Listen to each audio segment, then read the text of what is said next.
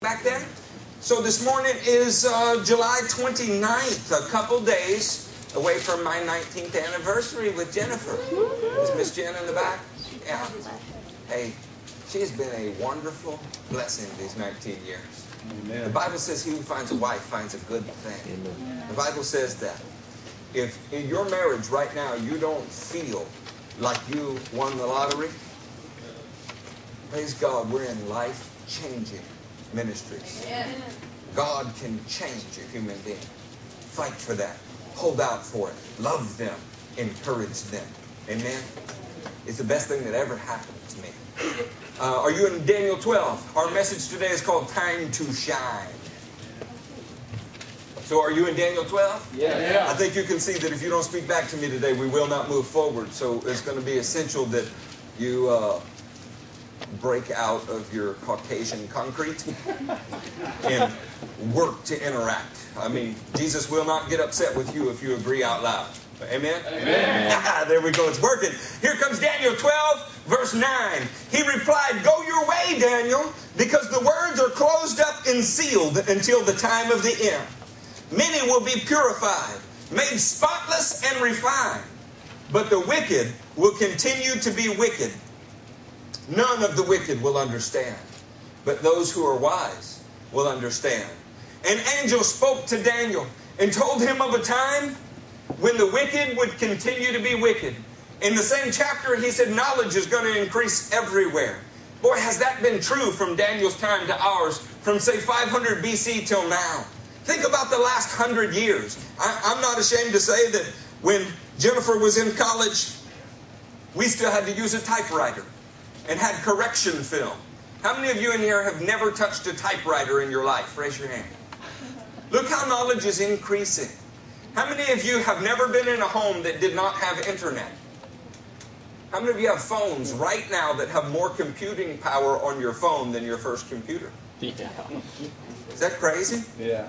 NASA sent people to the moon with less computing power than is in your smartphone. Things are on the increase. That's just how this is working. Suffice it to say, the wicked are also doing their job. What is the wicked's job? To continue to be wicked. Look at 2 Timothy 3, starting in verse 12. Tell me when you're there. It'll be a race. You ought to be turning in your Bible. If you're not turning in your Bible, look on your neighbor's Bible. There. If you don't have a Bible with you and your neighbor doesn't have a Bible, find one on your phone, but don't play solitaire. There. The Holy Ghost is watching. Come on. Tell me, 2 Timothy 3, are you there? There. Come on, Fred's there, so we'll move forward. In fact, everyone who wants to live a godly life in Christ Jesus will be persecuted. Isn't that a terribly convicting scripture? Yeah. Everyone who wants to live a godly life in Christ Jesus will be persecuted. The wicked's job is to be wicked, and what's our job? To live such a godly life that persecute us. Watch what verse 13 says.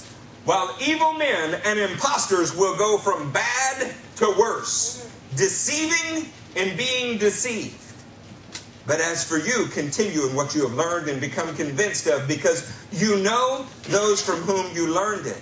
Come on, friends, suffice it to say that wicked, evil men, imposters, they're doing their part. The times are dark. Maybe even darker than many of us realize. Prosperity in our country has a way of blinding us to our true spiritual condition. Maybe we could go through kind of a state of the union at the moment. I don't want to be depressing, but let's just grab a few things from the headlines. Is that okay? Yeah. If we did that, one of the things that you might see right away is that a man named Dan Cathy is under attack. Who's Dan Cathy? Chick-fil-A. He's the CEO of Chick-fil-A. Now, he's under tremendous pressure from every direction. I want to read you the statement which got him in trouble, and this is not excerpted, it's in its entirety. It was a short statement. "Well, guilty as charged. We are very much supportive of the family. The biblical definition of the family unit. We are a family-owned business, a family-led business, and we are married to our first wives. We give God thanks for that. We operate as a family business. Our restaurants are typically led by families. Some are single. We want to do anything we possibly can to strengthen families. We are very much committed to that. We intend to stay the course. We know that it might not be popular with everyone, But thank the Lord, we live in a country where we can share our values and operate in biblical principles. Did anybody hear anything grossly offensive there? No. That was in response to a question that was related to whether or not he supported gay marriage.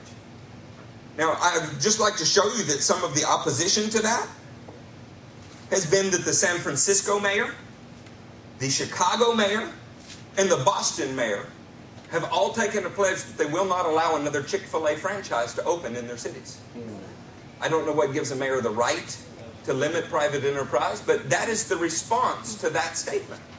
Right now, in California, in the cities of Mountain View, the city of San Jose, and the city of Santa Rosa, Chick-fil-A's are either being blocked from completing their construction or have a line of protesters in front of them trying to shut them down as we speak because of that statement. So on the 16th, when given a chance to recount, he says this: as it relates to society in general, I think we're inviting God's judgment on our nation when we shake our fist at him and say, we know better than you as to what constitutes a marriage. I pray God's mercy on our generation, that it has such a prideful and arrogant attitude to think that we could have the audacity to redefine marriage. Do you love him or hate him? Can you imagine that we live in a time where that statement, or even those two combined, could cause national outrage, be on every major news outlet that evening? I don't find it remotely controversial. And I don't think that the World War II generation would have found it remotely controversial. So while debating this with someone yesterday in a loving way, I would just like to say that Jesus, the church, any real spirit-filled believer absolutely loves humanity. Absolutely loves homosexual people. Absolutely loves people with any kind of problem. Bar none, loves humanity. In fact, the Christian community could stand back and take note that a minority group within our country has stood up with such a consistent, loud theme that they have changed the tone of a nation regarding them. I would hate to say that in seminaries we might need to study the social movement of the gay and lesbian community, but we might. Because they've impacted our nation in a way that Christianity has failed to impact our nation over the last 50 years. Hear me. Don't hate them. Love them. In some cases, imitate their sincerity. You know what else? Love them enough to see people set free. I want to tell you that in any healthy church, people have been set free from everything that can be set free from. There are no discrimination issues here. You know what there's an issue of? There's an issue of moral clarity. We can love people and still say things are wrong. If you can't learn to do that with your teenager, you're going to be a terrible parent. I want to tell you, start at 2. Start at 18 months. Start as early as they begin to exert their will. It is not loving to not point out wrong behavior. In fact, it's the most loving thing you can do. The first words in red in your Bibles are repent. The kingdom is at hand. That wasn't written to the gay community. That was not written to the straight community. That was not written to the black community, the white community. That was written to mankind, friends. We all have the same message. It's repent. But in our State of the Union at the moment, it is an unpopular message. And while the 2 people I was speaking with yesterday were church attenders, they were grossly offended with what they heard from Dan Cathy. Have you ever said we just need to get back to the Bible in our nation? Yes. Has that ever been a thought of yours? I became curious. It's almost impossible to know what Bible sales are in this country, right? Because they're sold from different publishers, there's different kinds. Anybody in here got a New American Standard? Raise your hand. Anybody in here got an NIV? Raise your hand. Anybody in here got a Living? Anybody got a King James? I'm sorry. No, I'm kidding. I'm sorry. It's a universally accepted translation, including me. It's hard to know what the sales are when we have so many different kinds. But after polling Bible publishers, it seems that in 2005, there were approximately $500 million in Bible sales. Does that sound like a lot to you, 500 million? It does to me too. And they point out that every year it's the best-selling book, and I pointed that out many times. That does kind of skip over some things, though. In 2005, the second best-selling book was Harry Potter, and the Bible only outsold it by twice. That was it. Now, the article that I found that in, and the research that was done, is lauding it. Oh man, that's fantastic. No, that means only twice as many people wanted to buy a Bible as Harry Potter. Is that not disturbing as far as the signs of the times? I mean, is it not? You ask, I'm asking you. Say, no, Pastor, it's not disturbing. Or, yes, Pastor, it is disturbing. While we're on this topic, I want to show you something about missions, and then we'll move on. Okay? Is it okay if I do that? Yes. So what does missions have to do with the State of the Union? Well, therein lies our message today. An estimated 95% of all money raised for church budgets in North America, 95% goes to domestic use. 5% of church budgets, I'm not talking about your budget, I'm talking about church leaders' budgets, 5% goes towards missions.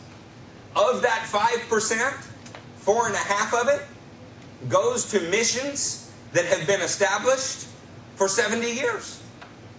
Think about that. That leaves half of 1% to new missions efforts. Because we live in a skeptical society, in a skeptical generation. Did you know that in the Great Depression, as per capita of our income, a percentage of our income, we still gave 10% of church budgets towards missions, and of the whole United States, the average person still contributed more of their income towards their church budget than we do today. After 50 years of the most prosperity that the world has ever known, we give less for our churches today than they did in the Great Depression, in the midst of it. Now, you can find that statistic from almost everybody who's looked into it. It's not debated at all. Is that kind of odd? I found it odd. Let's look at some other things that we do spend some money on. Is that okay? Yeah. What do you think Americans spend on beer? $500 million in Bibles. What do you think we spend on beer in a year? Somebody venture a guess. Somebody bold. Put it out there. 2.5 billion. 700 million. A billion. How much? 5 billion. 5 billion. I feel like we're on the prices right now. Anybody want to come spin the wheel? Listen. Check this out. Beer sales in 2011 were $97 billion in North America and are projected to be up by 1.4% in 2012. Now, some of you are much better with math than I am, so I did this ahead of time. That means that if we had $97 to spend, 97, we would donate 50 cents towards a Bible and the other $96.50 towards beer as an American budget. Does that surprise anybody? It did me. Do you know that that's far more, many times more, than all foreign aid given from this country to other countries? Many times more. It's not even close. Have you ever thought if we just quit giving so much money to other countries as a nation, we'd solve our problems? If we went 1 year without beer, we would solve our problems. Which do you think is likely to happen? Okay, girls, are y'all feeling good about that? Were you sitting there going, I don't drink beer? How much do you think we spend on cosmetics each year? Okay, now, I'm not talking about Botox. I'm not talking about liposuction, not talking about implants of various kinds, right? We're just talking about the paint that young people apply to their face, right? What do you think that is? $7 billion a year in North America alone. You know how many people are having cosmetic surgeries and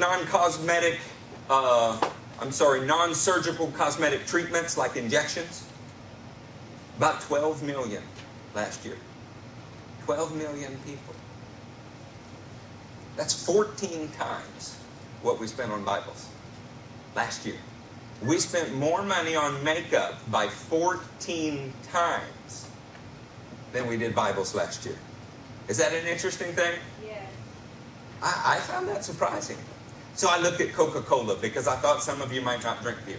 And if you don't drink beer, you can say, well, that's not me. How many in here drink Coca-Cola? How many of you drink a Coca-Cola product? Did you know that Coca-Cola has over 200 lines that are subsidiaries that are owned by Coca-Cola? No. They're also in 200 countries or territories.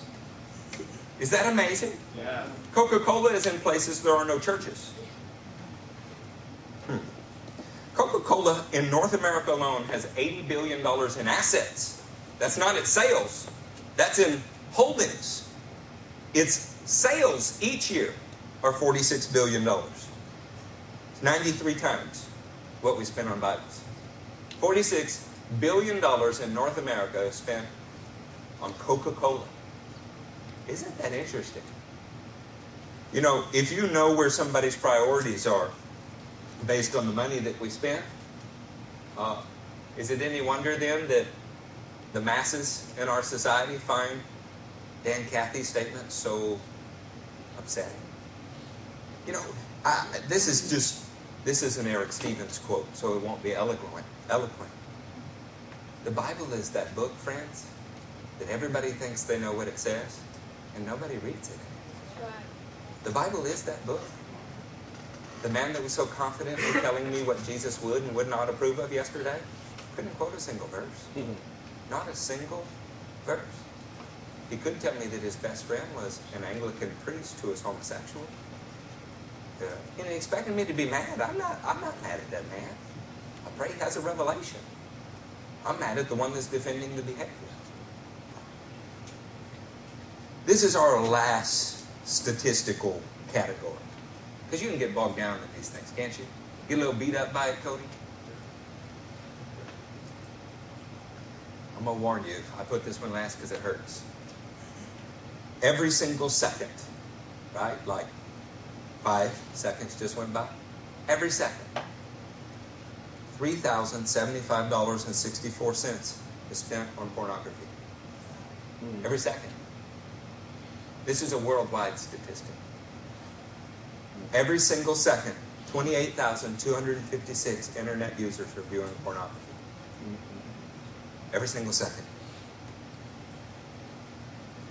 Every 39 minutes in the United States alone, not worldwide, United States alone, every 39 minutes, a new pornographic movie has been finished being filmed.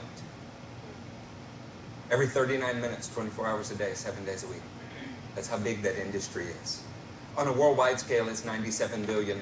It's about what Americans spend on beer, the world spends on pornography. In the U.S., it's about $13 billion. That works out to be $44.67 per every man, woman, and child in the country. Every year on pornography.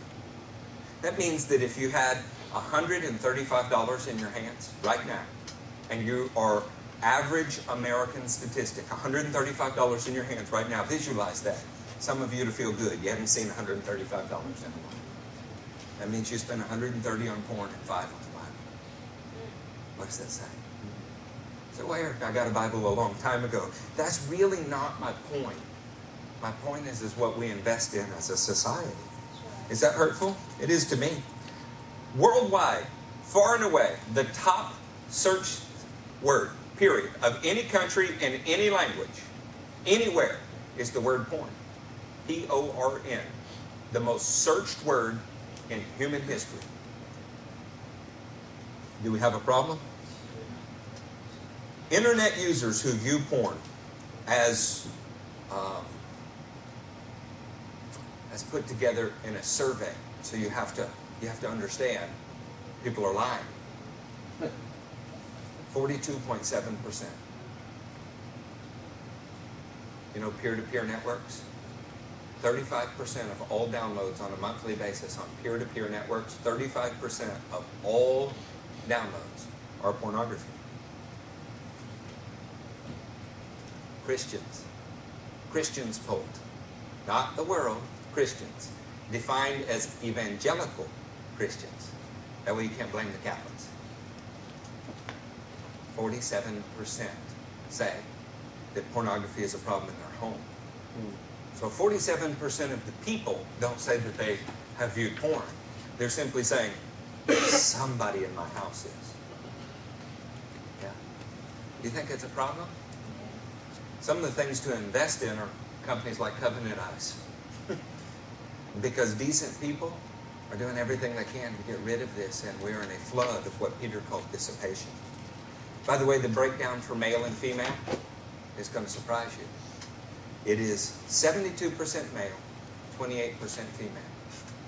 28% of all pornography viewed is now by females. I have the best statistic for last, but this is second to last, what I'm about to tell you. 26% of all pornography is purchased by people who make $50,000 a year to $75,000 a year. 35% of all pornography is purchased by people who make $75,000 a year or more. When you put that together, 61% of all pornography being purchased is by people who make $50,000 a year or more. That doesn't sound like a teenage problem anymore, does it? Doesn't it? Here's the best statistic.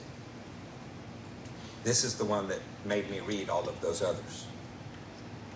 The countries with the least pornographic access and that have done the most as a society to ban pornography: Saudi Arabia, Iran, Syria, Bahrain, Egypt, United Arab Emirates, Kuwait, Malaysia, Indonesia, Singapore, Cuba, China, and last we squeeze a tiny little Christian nation in named Kenya.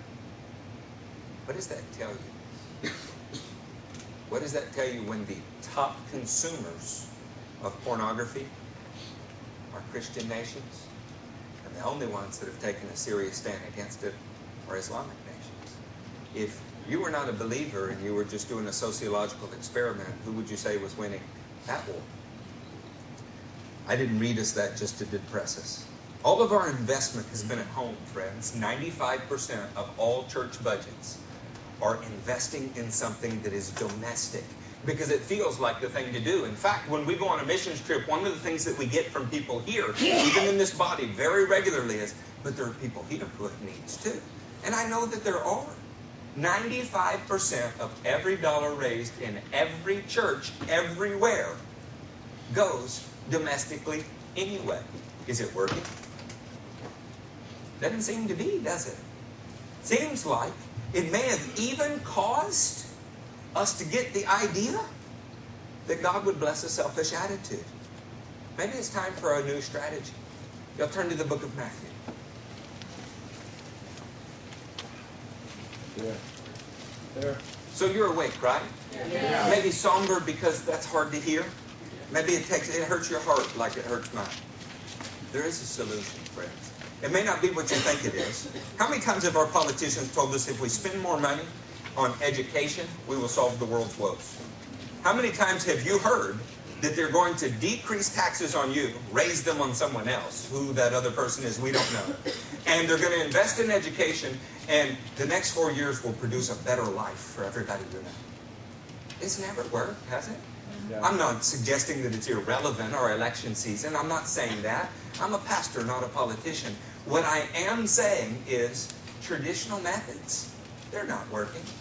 And if what we have done is focus 95% of all of our efforts at home, and it is not producing the desired effect in our society, could we not say, maybe it's time for a strategy change?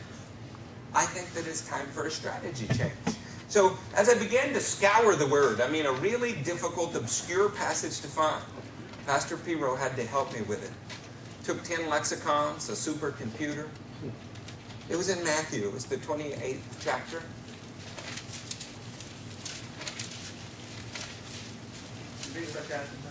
Yes, I am being sarcastic or facetious, if you prefer. I can't spell facetious, but I can say it. Are you in Matthew 28? Here comes the 18th verse. Then Jesus came to them and said, "All authority in heaven and on earth has been given to me. Therefore, go and make disciples of your nation, Therefore, go and make disciples of all nations, baptizing them into the name of the Father and of the Son and of the Holy Spirit, and teaching them to obey everything I have commanded you. You know, even when we can quote the Great Commission, we don't often emphasize teaching them to obey everything I've commanded you. It's not enough to believe on Jesus, friends. You have to obey. Amen. It's not enough to walk down an aisle at a Billy Graham crusade. You have to do what Lord Jesus says. And surely I'm with you always, even to the very end of the age. Lest we miss these obvious scriptures, turn with me to Acts 1. We're going to read 6 through 8, and then I promise I will move on to something that you don't have memorized. But what good is it to memorize it if we're not doing it? Amen.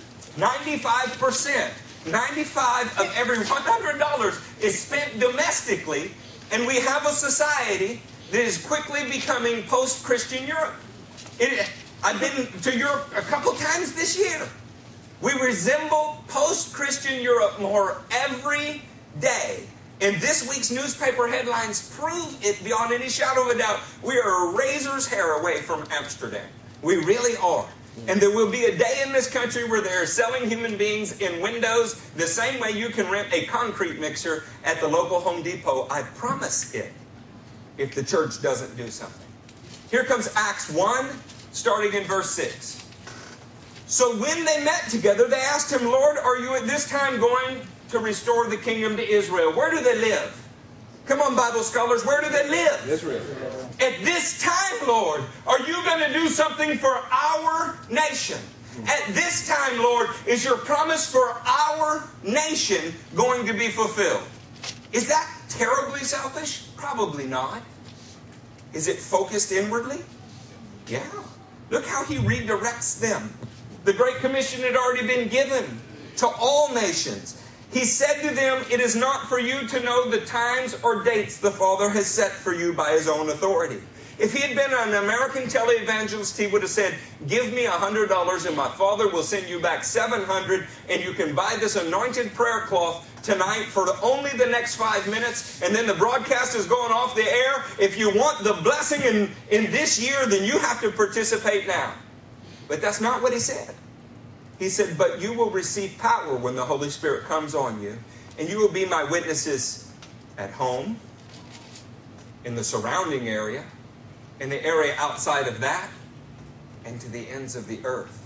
He was teaching them not to look inwardly for the blessings of God, but to begin to move outwardly, taking the blessings of God places. There is something that happens when we focus inwardly. Like the lake that we call Dead Sea, the Salt Sea, no outlets, only inlets. When you focus inwardly, you collect and collect and collect until you rot on the vine and die.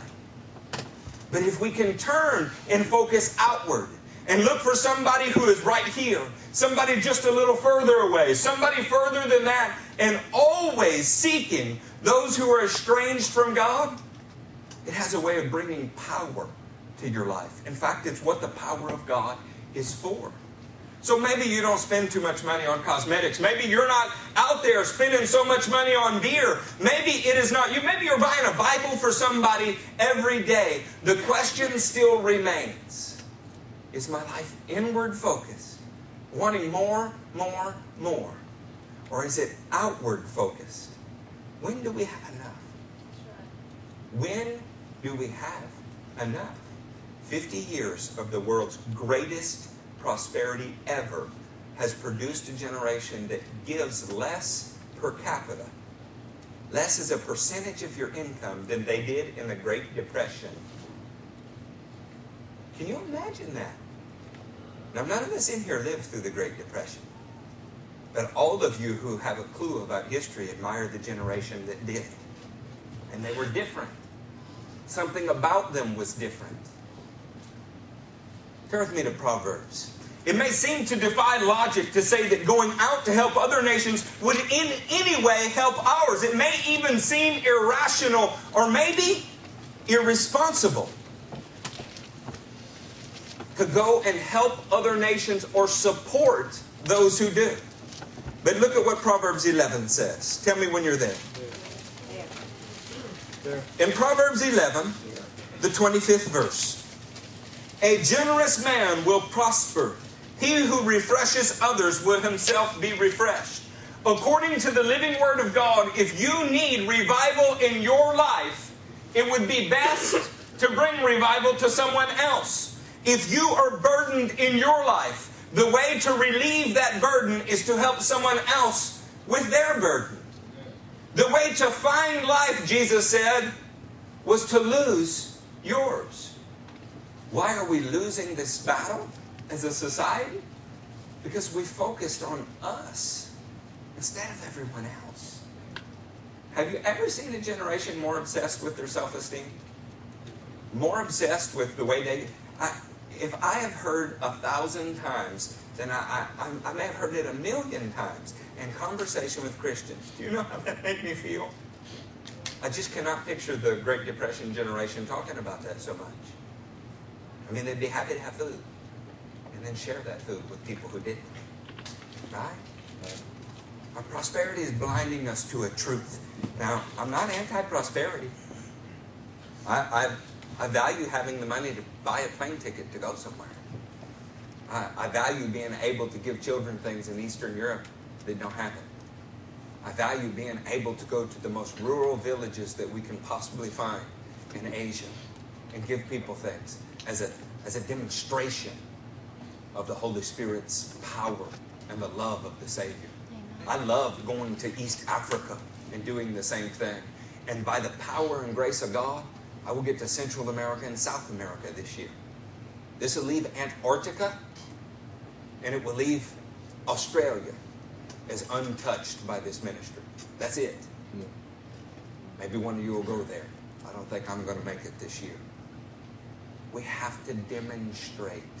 We have to work at an outward focused life. A life that God can bless. While you're in Proverbs, go to the 21st chapter.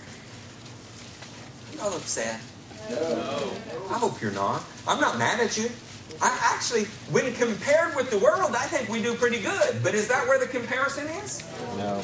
I don't think you guys are spending $130 on porn and $5 on a Bible.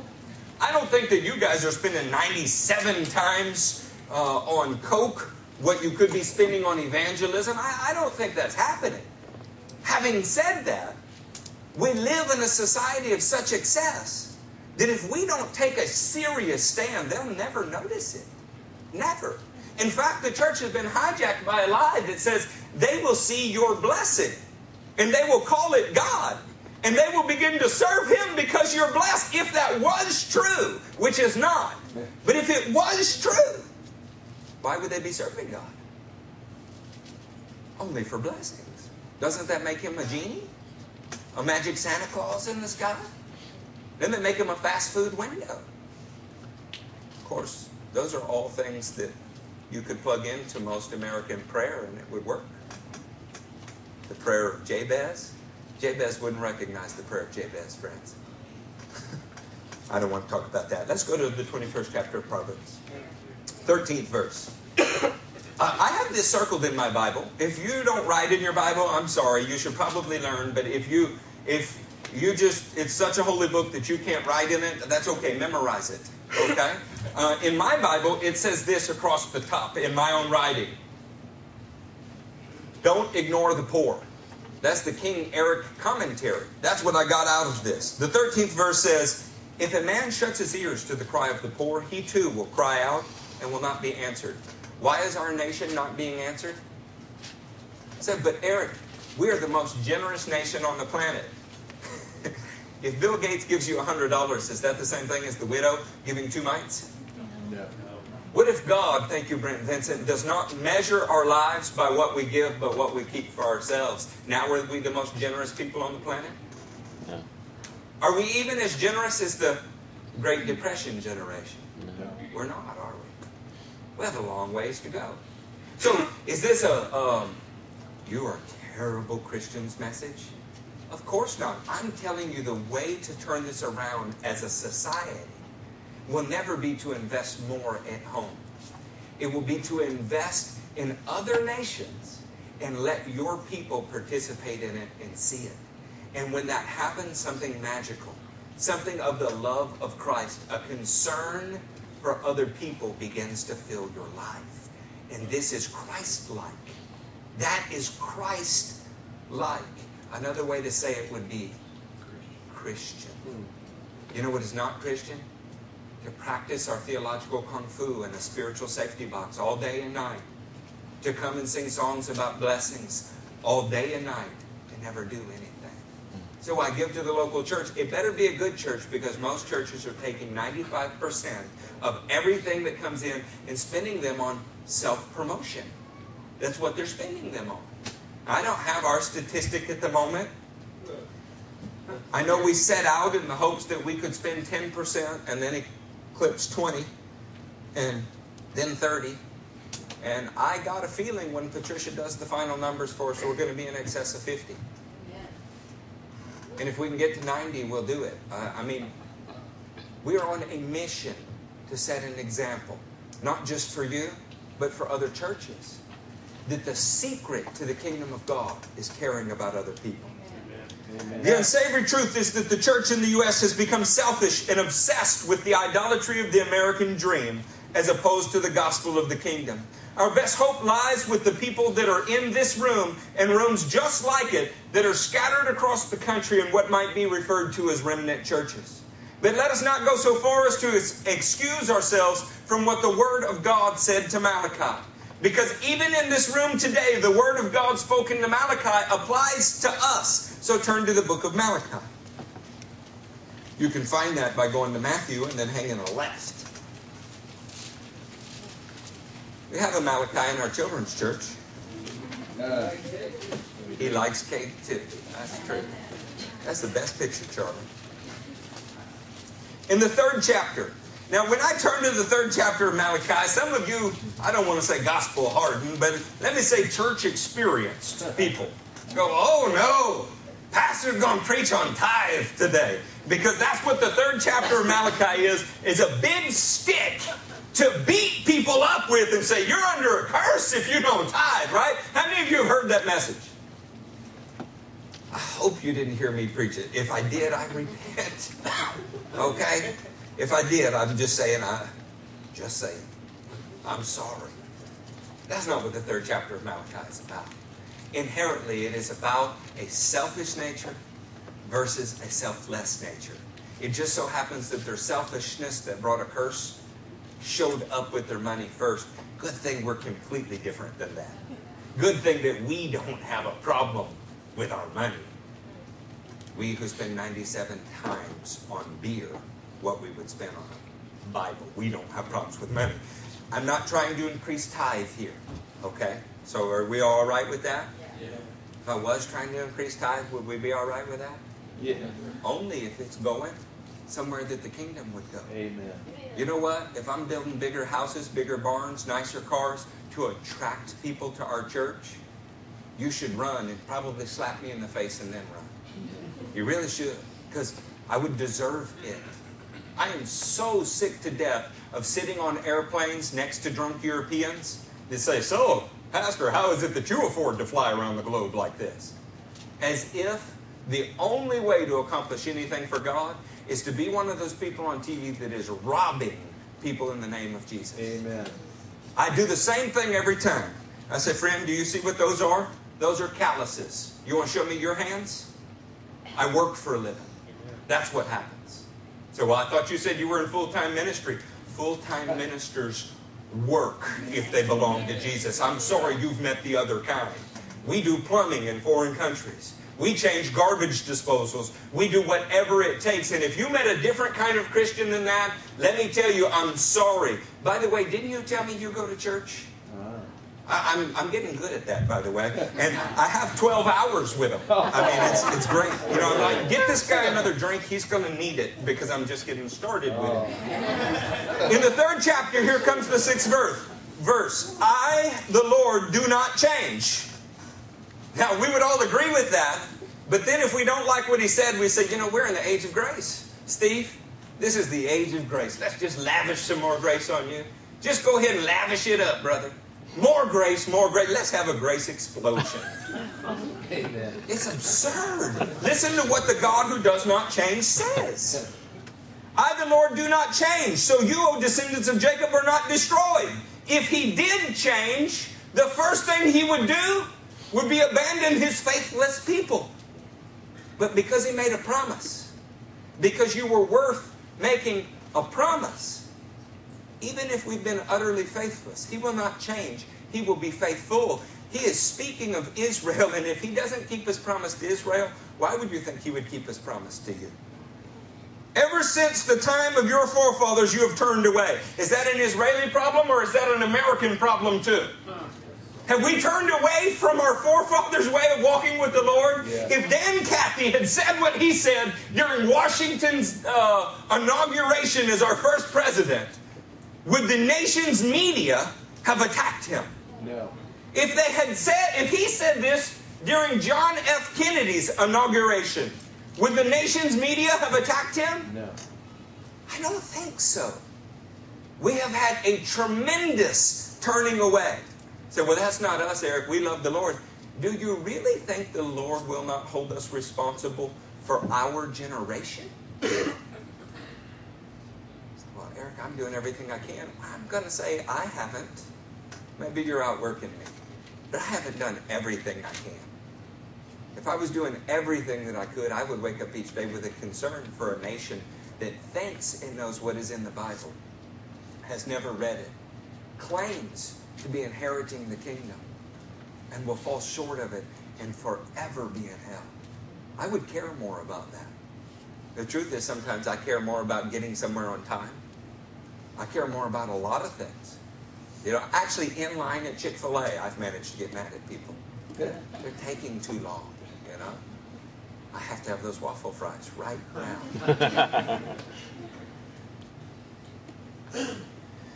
From my decrees and have not kept them. Return to me. That's kind of like saying repent, and I will return to you. One of the truths of Malachi is that we need to take responsibility for not placing our priorities where the Lord's are. And we've drifted away. Now, if you're in the category that is running down the checklist right now going, I give 10% of my income to this church, Eric, I can't be drifting away. I attend 2 meetings a week. I cannot be drifting away. I'm going to tell you the Lord is not looking for people who want to meet the minimum so that they can say, I've done all that I needed to do, now save me. He purchased your whole life.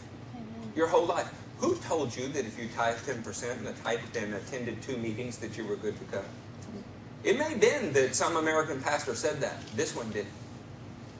He wants your whole life. Period. Your whole life. You know, some pastors are scared to speak about this, not just because people will leave, but there's another issue. If you get really addicted to caring about other people, if you get good and just full of Jesus to the point where you get excited about doing things for other people, it might affect that 95% figure for them. It might mean that they don't have 95% of their budget to spend on themselves, I mean domestically. It might mean that in addition to the 10% you give to the church, other giving might go other places because your church is not doing it. Is there a family? Don't raise your hand. Is there a family in here that have been in churches that didn't support missionaries, but you did as a family? There are families in here that were in churches that you loved the people and you enjoyed the community, but you didn't really see that they were doing much, so you tried to do something. I'm not saying that's rebellious or renegade. I'm saying it's incumbent upon you as a believer. I'm saying you have no choice. I'm saying that the life of every believer must be outward focused, or it's not the life Jesus died to give you.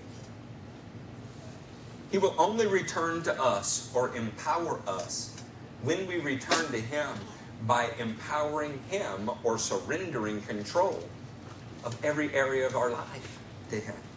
Now listen to what He says. But you ask, how do we return to you? Will a man rob God? Yet you rob me. But you ask, how do we rob you?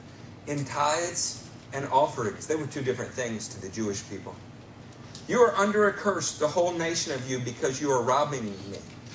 Bring the whole tithe into the storehouse, that there may be food in my house. Because God needs to eat? Does God need to eat, friends? Why does He want food in His house? For the same reason that our grandparents that went through the Great Depression, when they came out of it, always kept food in their cupboard. They wanted to give it to somebody. They knew what it was to walk in there and not have anything. And so now that they did, they were ready. What they stored up was like Joseph's storehouse. It was stored up for difficulties that were coming. It was to be used for the kingdom, not for their pleasures. My grandmother could not stand to have an empty cupboard. She also grew things wherever she was. Test me in this, says the Lord Almighty, and see if I will not throw open the floodgates of heaven and pour out so much blessing that you will not have enough room for it. The truth is if we could get hold of the idea to give, and that it is truly more blessed to give, not to the offering box, to God, than it is to receive, you would not be without. He's looking for people who will do His will. I didn't read you the statistics of the number of Americans that say they're hopelessly in debt and don't see a way to recover. The most prosperous nation in the history of the world is hopelessly in debt and doesn't see a way to recover. Because we're only meeting our needs, I'm sure. I will prevent pests from devouring your crops and vines in your fields that will not cast their fruit, says the Lord Almighty. Then all nations will call you blessed. This very verse has been twisted into a prosperity lie. It says that people are going to see your blessing and they're going to want it, and therefore they're going to want God. I have never seen anybody call me blessed on the foreign mission field because I showed up and had more wealth than they did. Never. You know when they call you blessed? When you take of what God has given you and give it to them. This is not speaking of Israel being so rich that everybody goes, oh, Israel's blessed. It's speaking of Israel, which was commanded to take care of widows, orphans, and aliens, having received from God, and therefore the house of God could feed the nations, and the nations would call Israel blessed because they were used of God. Come on now. You know what is a seriously good feeling? Jennifer Hutchinson, you're about to see it. A seriously good feeling is to see somebody that never had anything receive from a stranger. And they ask the same questions no matter how many times you go. We desire to go to your country. Why would you have come here? And you say the same thing. Jesus sent me here because He cares about you. And it does something, friends. You don't have to go to India to do that. You can do that with the teenager that's a cutter sitting in the mall off by themselves. You can do it anywhere, but it is always outward focused, whether it is Jerusalem, Judea, Samaria, or the ends of the earth. And if it is not outward focused, there's only one other direction you are capable of looking. And that's inward. And it's never been healthy. Never brought the blessings of God. I want you to be healthy. I want you to have the blessings of God. Is that fair? As a pastor that I want those things? Yes. Then we have to have the conversation that Malachi has right here. Listen to this. You have said harsh things against me, says the Lord. Yet you ask, what have I said against you? Doesn't that sound like a conversation with a church person? You hear a difficult sermon? When did I do that? You have said it is futile to serve God. What did we gain by carrying out His requirements and going about like mourners before the Lord Almighty? What good would it do to go be all upset and burdened about all of the problems in the world? What good would it do? I mean, I'm just living my life, I work hard in my business. I pay my tithes and I come to church. Pay my tithes like paying my taxes. But now we call the arrogant blessed. Certainly evildoers prosper, and even those who challenge God escape. Do you hear where this dialogue goes? As we become selfish, the first thing that happens in our society begins that people will challenge God openly, and society does not judge them for it. The first thing that happens is vile things are spoken of as good, and it looks like there is no real reason to serve God anymore. It might even turn out a whole generation of people that are sure they know what's in the Bible, but have never taken the time to read it. I'm not going to ask for a show of hands of how many people in this church have completed their entire Bible. But there's an outline on the back table that we can do it in a year with less than 15 minutes a day. Anybody in here been saved more than a year? Yeah. That's not to beat us up, friends. It's to say the world will learn what we value by what they see us doing, how they see us acting. Did you have a parent that looked at you at some point? Because I didn't. I had good parents. But did you have a parent that looked at you at some point and said, do as I say, not as I do? By the way, my mom's sitting here. She never said that to me. That was somebody else. But somebody else looked at me and said, do as I say and not as I do. Has anybody grown up enough to realize how absurd that statement is? Yes. Is there anybody in here that just recognizes that that is absolutely hypocritical trash? Yes. We can't do it as a church to the nations. We cannot look at them and say, do as we say, not as you see us doing. We can't do that. Amen. If even our children know that's hypocritical trash, what do you think the lost are going to think? Then those who feared the Lord talked with each other. Come on now, sometimes we just need to have a conversation, don't we? Yeah. Those who feared the Lord began to have a conference. A scroll of remembrance was written in his presence concerning those who feared the Lord and honored his name. They began to have a little chat among themselves about repentance, about turning, about how to honor the Lord. They will be mine, says the Lord Almighty. In the day when I make up my treasured possession, I will spare them, just as in compassion a man spares his son who serves him. And you will again see the distinction between the righteous and the wicked, between those who serve God and those who do not. You know what the problem with our nation has been? There is no distinction between those who serve God and those who do not. You cannot pick out those who serve God in the food court at the mall. You cannot pick them out in the voting booth. You cannot pick them out anywhere other than church and in churches. You often cannot pick them out. God meant for there to be a distinction, and it cannot come through our creed. It can't. Spencer could believe that the wall is white, and I could be certain that it's purple. If we don't speak those convictions, if we don't add action to it, what difference would it make?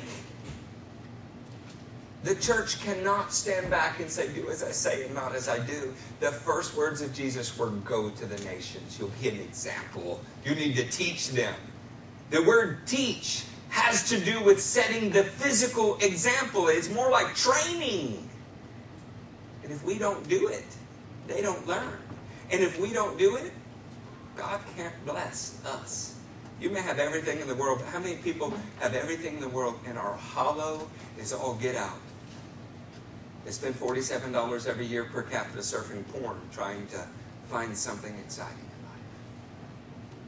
They spend 97 times what they would on a Bible, on an intoxicating beverage, to numb themselves to the agony of a meaningless existence. Are you hearing me? Yes. This is our nation. Hey, anybody in here a citizen? There are a few of you in here that are citizens, huh? John, you're a citizen now. Praise God. That means that we have some responsibility here. Yeah? Don't we?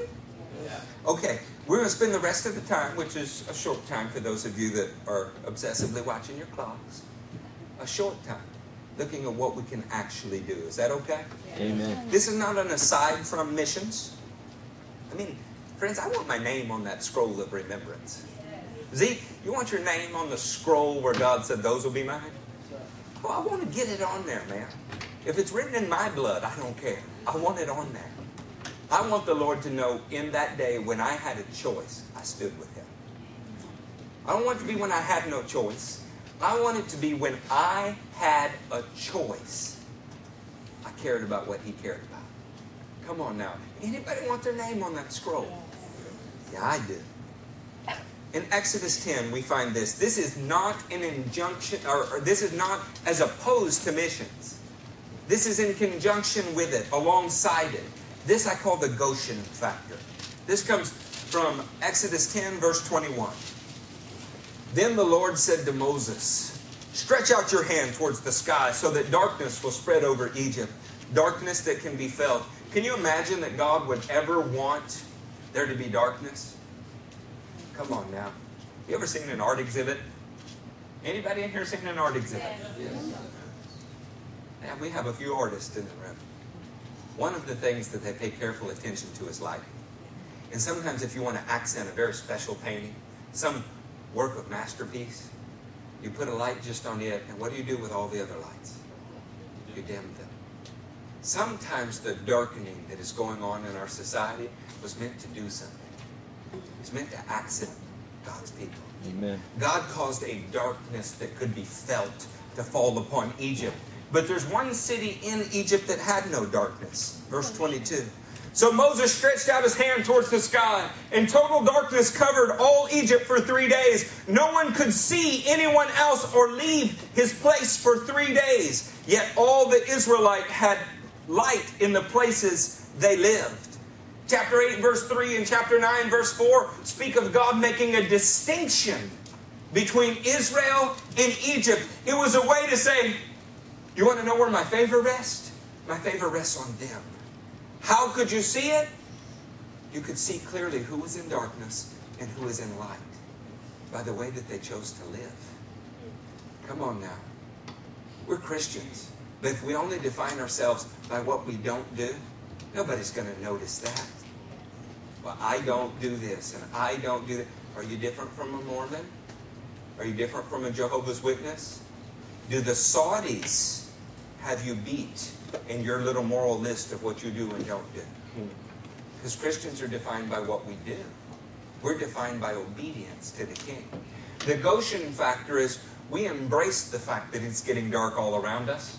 We smile into the face of it and we say, look how good God is, Natalie.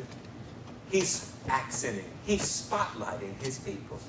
We don't have to fret. It's so that we can't help but stand out. Y'all know not long ago we preached on 7 days of praise? Yeah, you do 7 days of praise, your neighbors will notice. I guarantee you my neighbors think something's weird about us. They're curious. My neighbor Mike, he's interested. Every time he sees me gone for a long time and come back, he goes, where'd you go? What'd you do? Tell me. Why did y'all go there again? Yeah. Then he began saying, I'm a part of a church. It started like that. It was really neat. We felt close like that back then. He says those things to me. You can see there's a certain envy there because there's a seed of salvation there that God wants to water. And the only thing that He's noticed is that we're weird. Our whole church crams into our house on Monday nights. There's nowhere to park. When we get things, we tend to give them away. And He's been the recipient of those things many times. He longs for when His church was like that. He didn't go to a bad church, but you know what happened? It got so big and so self-absorbed that their budget is about them now. So He withdrew from all leadership, and now He just sits in the congregation. Come on. A place where Christianity once reigned and is now fallen. What happened? They began to look the wrong way. Let's let the Goshen factor happen. Let's let the darkness around us give us a chance to shine brightly. Okay, how many of you in here occasionally, once in a while, think it's okay, and I'm going to tell you I do. That way you don't feel bad about raising your hand. Occasionally, once in a while, it's nice to do something for yourself. Let's just say you got a pedicure, a haircut, I don't know, right? Okay, me too. Maybe next time we go do it, we could look for somebody on the way that never could do it and do it for them. Do you think that it would be a little different when you walked into the nail salon and said, oh, honey, you haven't been here so long? If you have a stranger with you and you said, they're with me today. Do you think that would be different? Come on. There are all kind of ways to have a Goshen factor. But if we don't do something, well, friends, we can see we're in danger of needing another reformation. Is that fair? Yeah. Okay, here's the last things we want to get to. I want to show you how this looks in a personal life. Turn with me to Isaiah 49. Our vision is one life, one family, one nation. Something special happens when the people of God are a light in the darkness. Something even more special happens when each individual sees it as their personal mandate. In Isaiah 49, we're going to see a national call. Tell me when you're there. There. Isaiah 49, picking up in verse 6. You have heard these things. Look at them all. I'm not in 49, I'm sorry. Here's 49. He says, it is too small a thing for you, my servant, to restore the tribes of Jacob and bring back those of Israel I have kept. I will also make you a light for the Gentiles, that you may bring my salvation to the ends of the earth. Primarily, if you just had to guess, theologians, who would that be speaking of? Primarily. Somebody whispered it back there. You got it right. What was it? Jesus. Jesus. That would primarily be the person that fell on, would it not? Didn't he bring back the tribes of Jacob? The Jewish nation saw this, because Messiah had not come, obviously, prior to Jesus, as a national mandate. Did you see that Jesus rebuked the Pharisees one time? He said, your disciples go out and make twice the sons of hell that you already are. And Paul said, your name's blasphemed among the Gentiles because, or God's name's blasphemed among the Gentiles because of you. There was Jewish evangelical groups. They saw this as a personal issue, as a nation rather. They wanted to be a light. One of the things they thought had to happen first is the oppressor had to be thrown off, right? So Messiah would be good for that. When the King of the Jews came, he reorganized his people. He called them out of darkness and into light, and the gospel is full of that. But who is the one guy more than any other that applied the verse that says, I will make you a light to the Gentiles? Paul. He took a national calling and he made it very personal because he followed in the footsteps of Jesus. The very scripture that undoubtedly either speaks of Israel or the King of Israel, he takes as a very personal mandate. Look at Acts 13. We've got just a handful of scriptures left. Go to Acts 13. In Acts 13, look at 46. Then Paul and Barnabas answered them boldly. We had to speak the word of God to you first. Since you rejected and do not consider yourselves worthy of eternal life. Boy, he wouldn't be invited back to preach.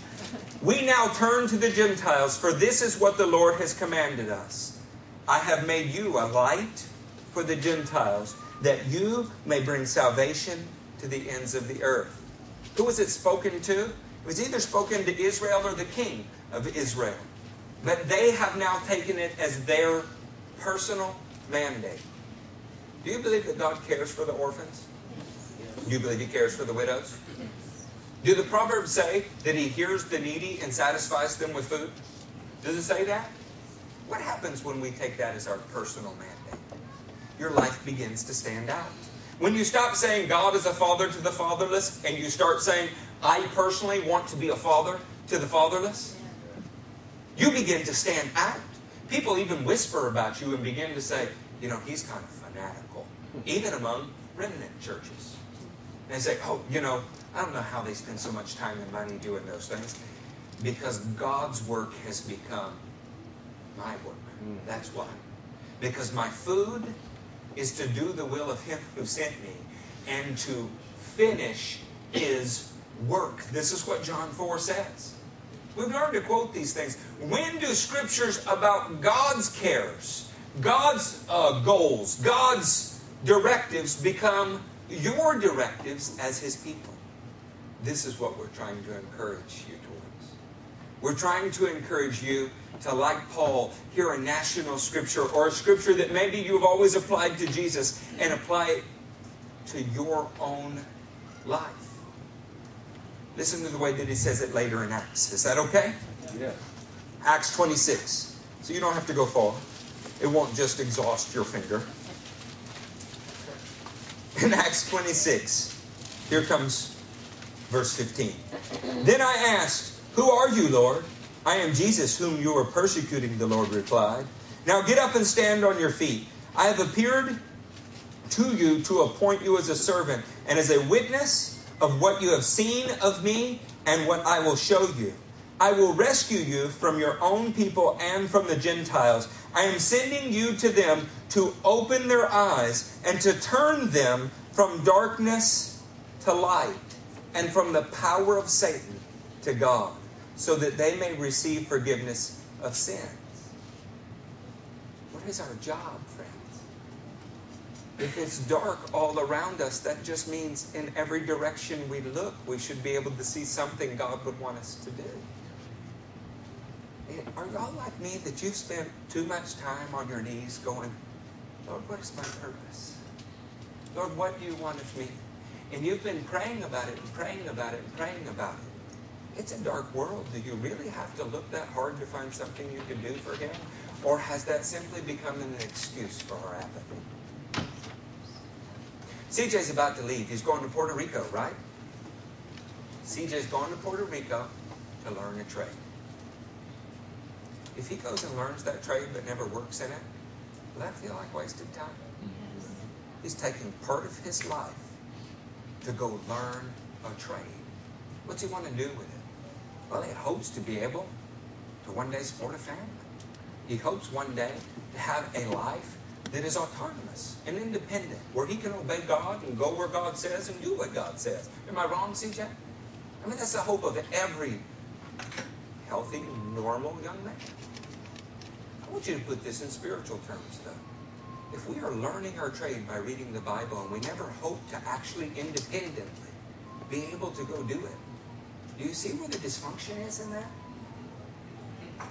How many years can we spend in the seminary of church? That's right. Now look, I get it. I can't go to a foreign mission field. I can't do this. I can't do that. Your pastor's not telling you you have to go to Malaysia. What I'm trying to tell you is real life begins when you truly start to care about someone else's needs more than your own. That is so far beyond 10% in 2 days a week. It really is. It's so far beyond that.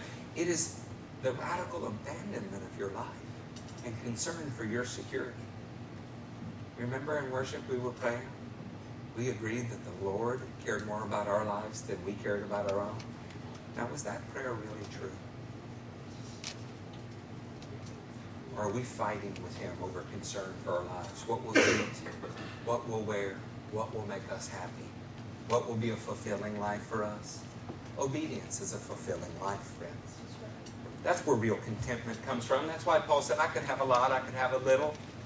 I've learned that godliness and contentment's great gain, because obedience is where he found his niche, so to speak.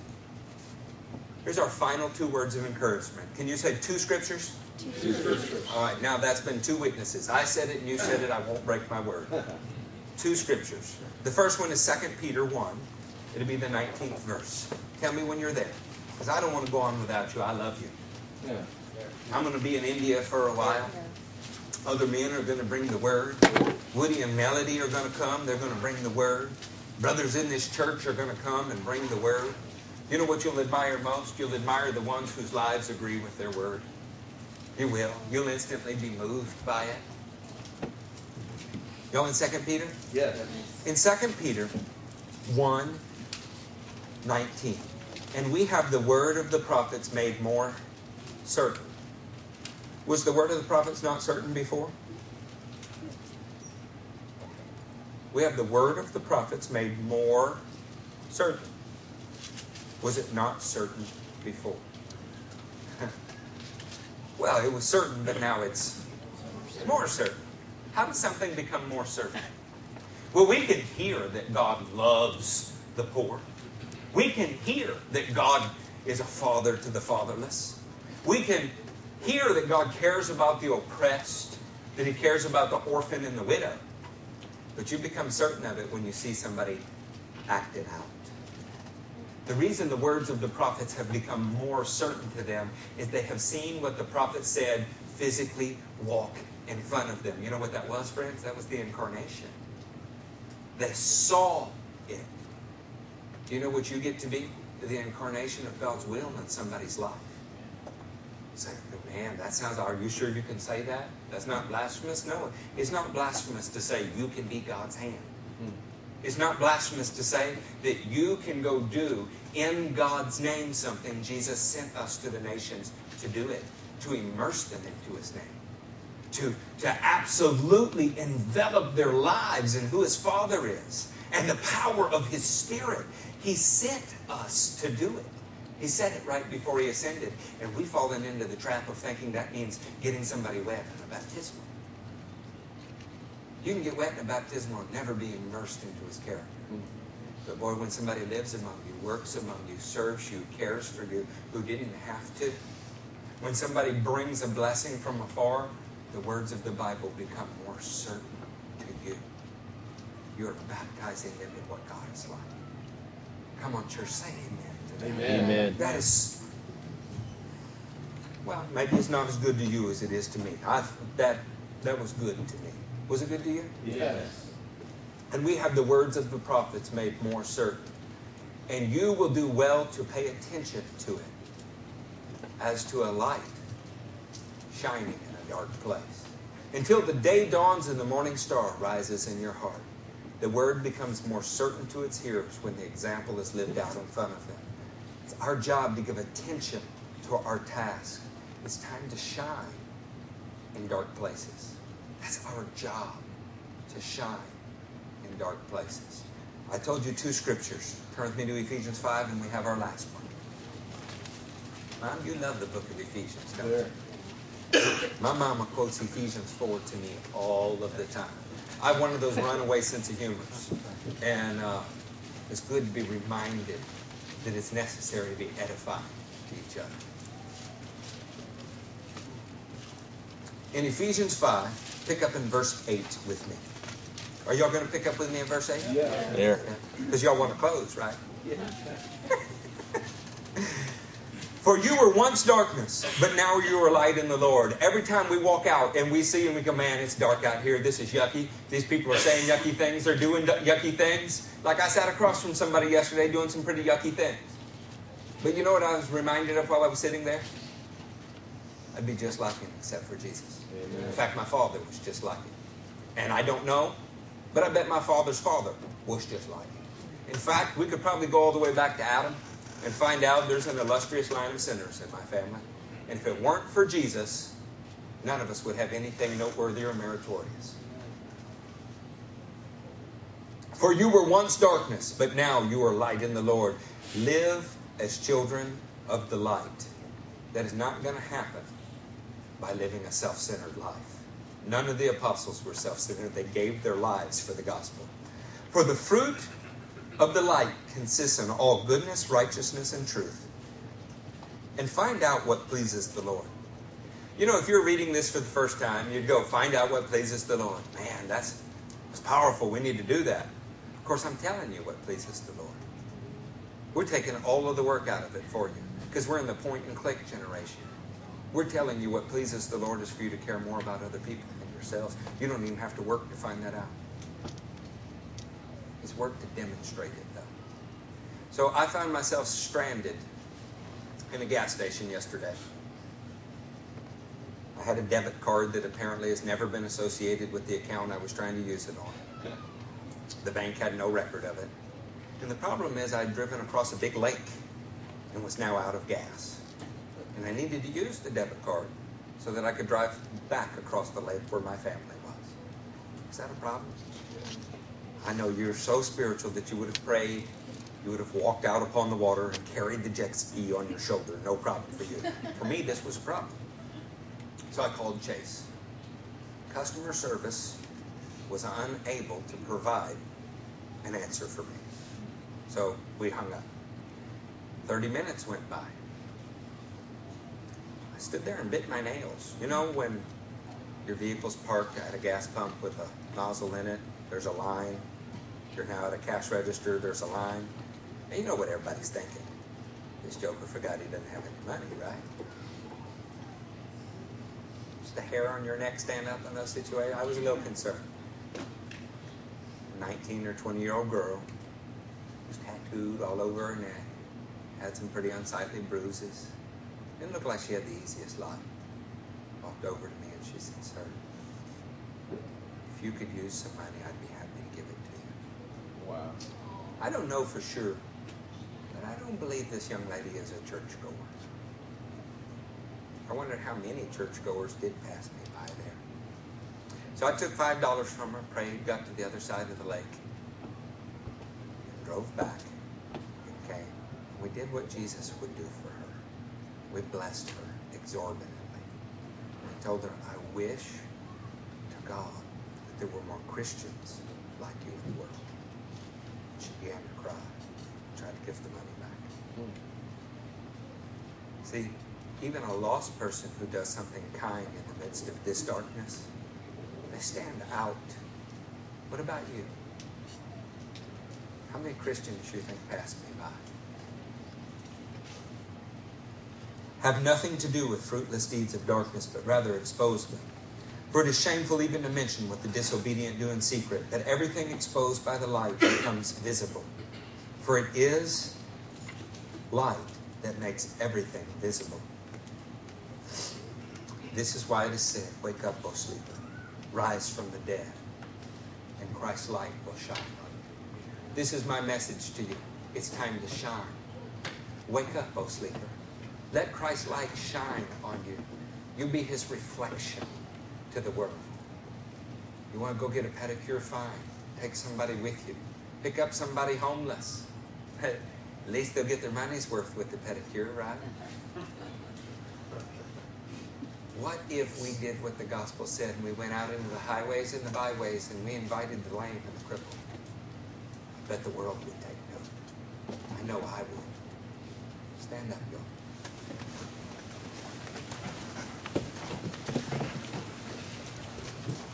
So we're about to have a reciprocal thing here. I want to pray for anybody who wants me to pray for them, but I want you to pray for me. This is my 19th trip out of the country this year into another country. And it's July. And I want to go in the power of God.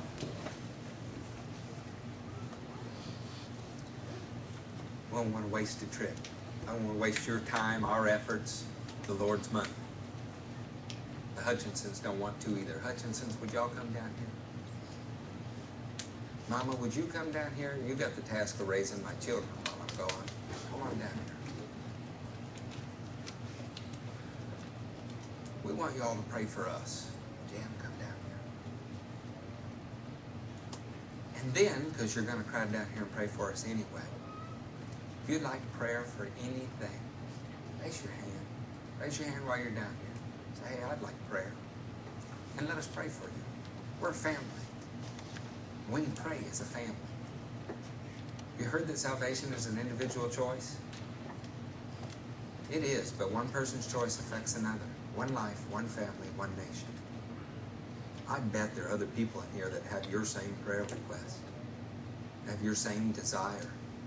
But if we're used to just leaving and going to eat our food and move about our day, it's easier for everybody to do it. It's kind of a bystander effect.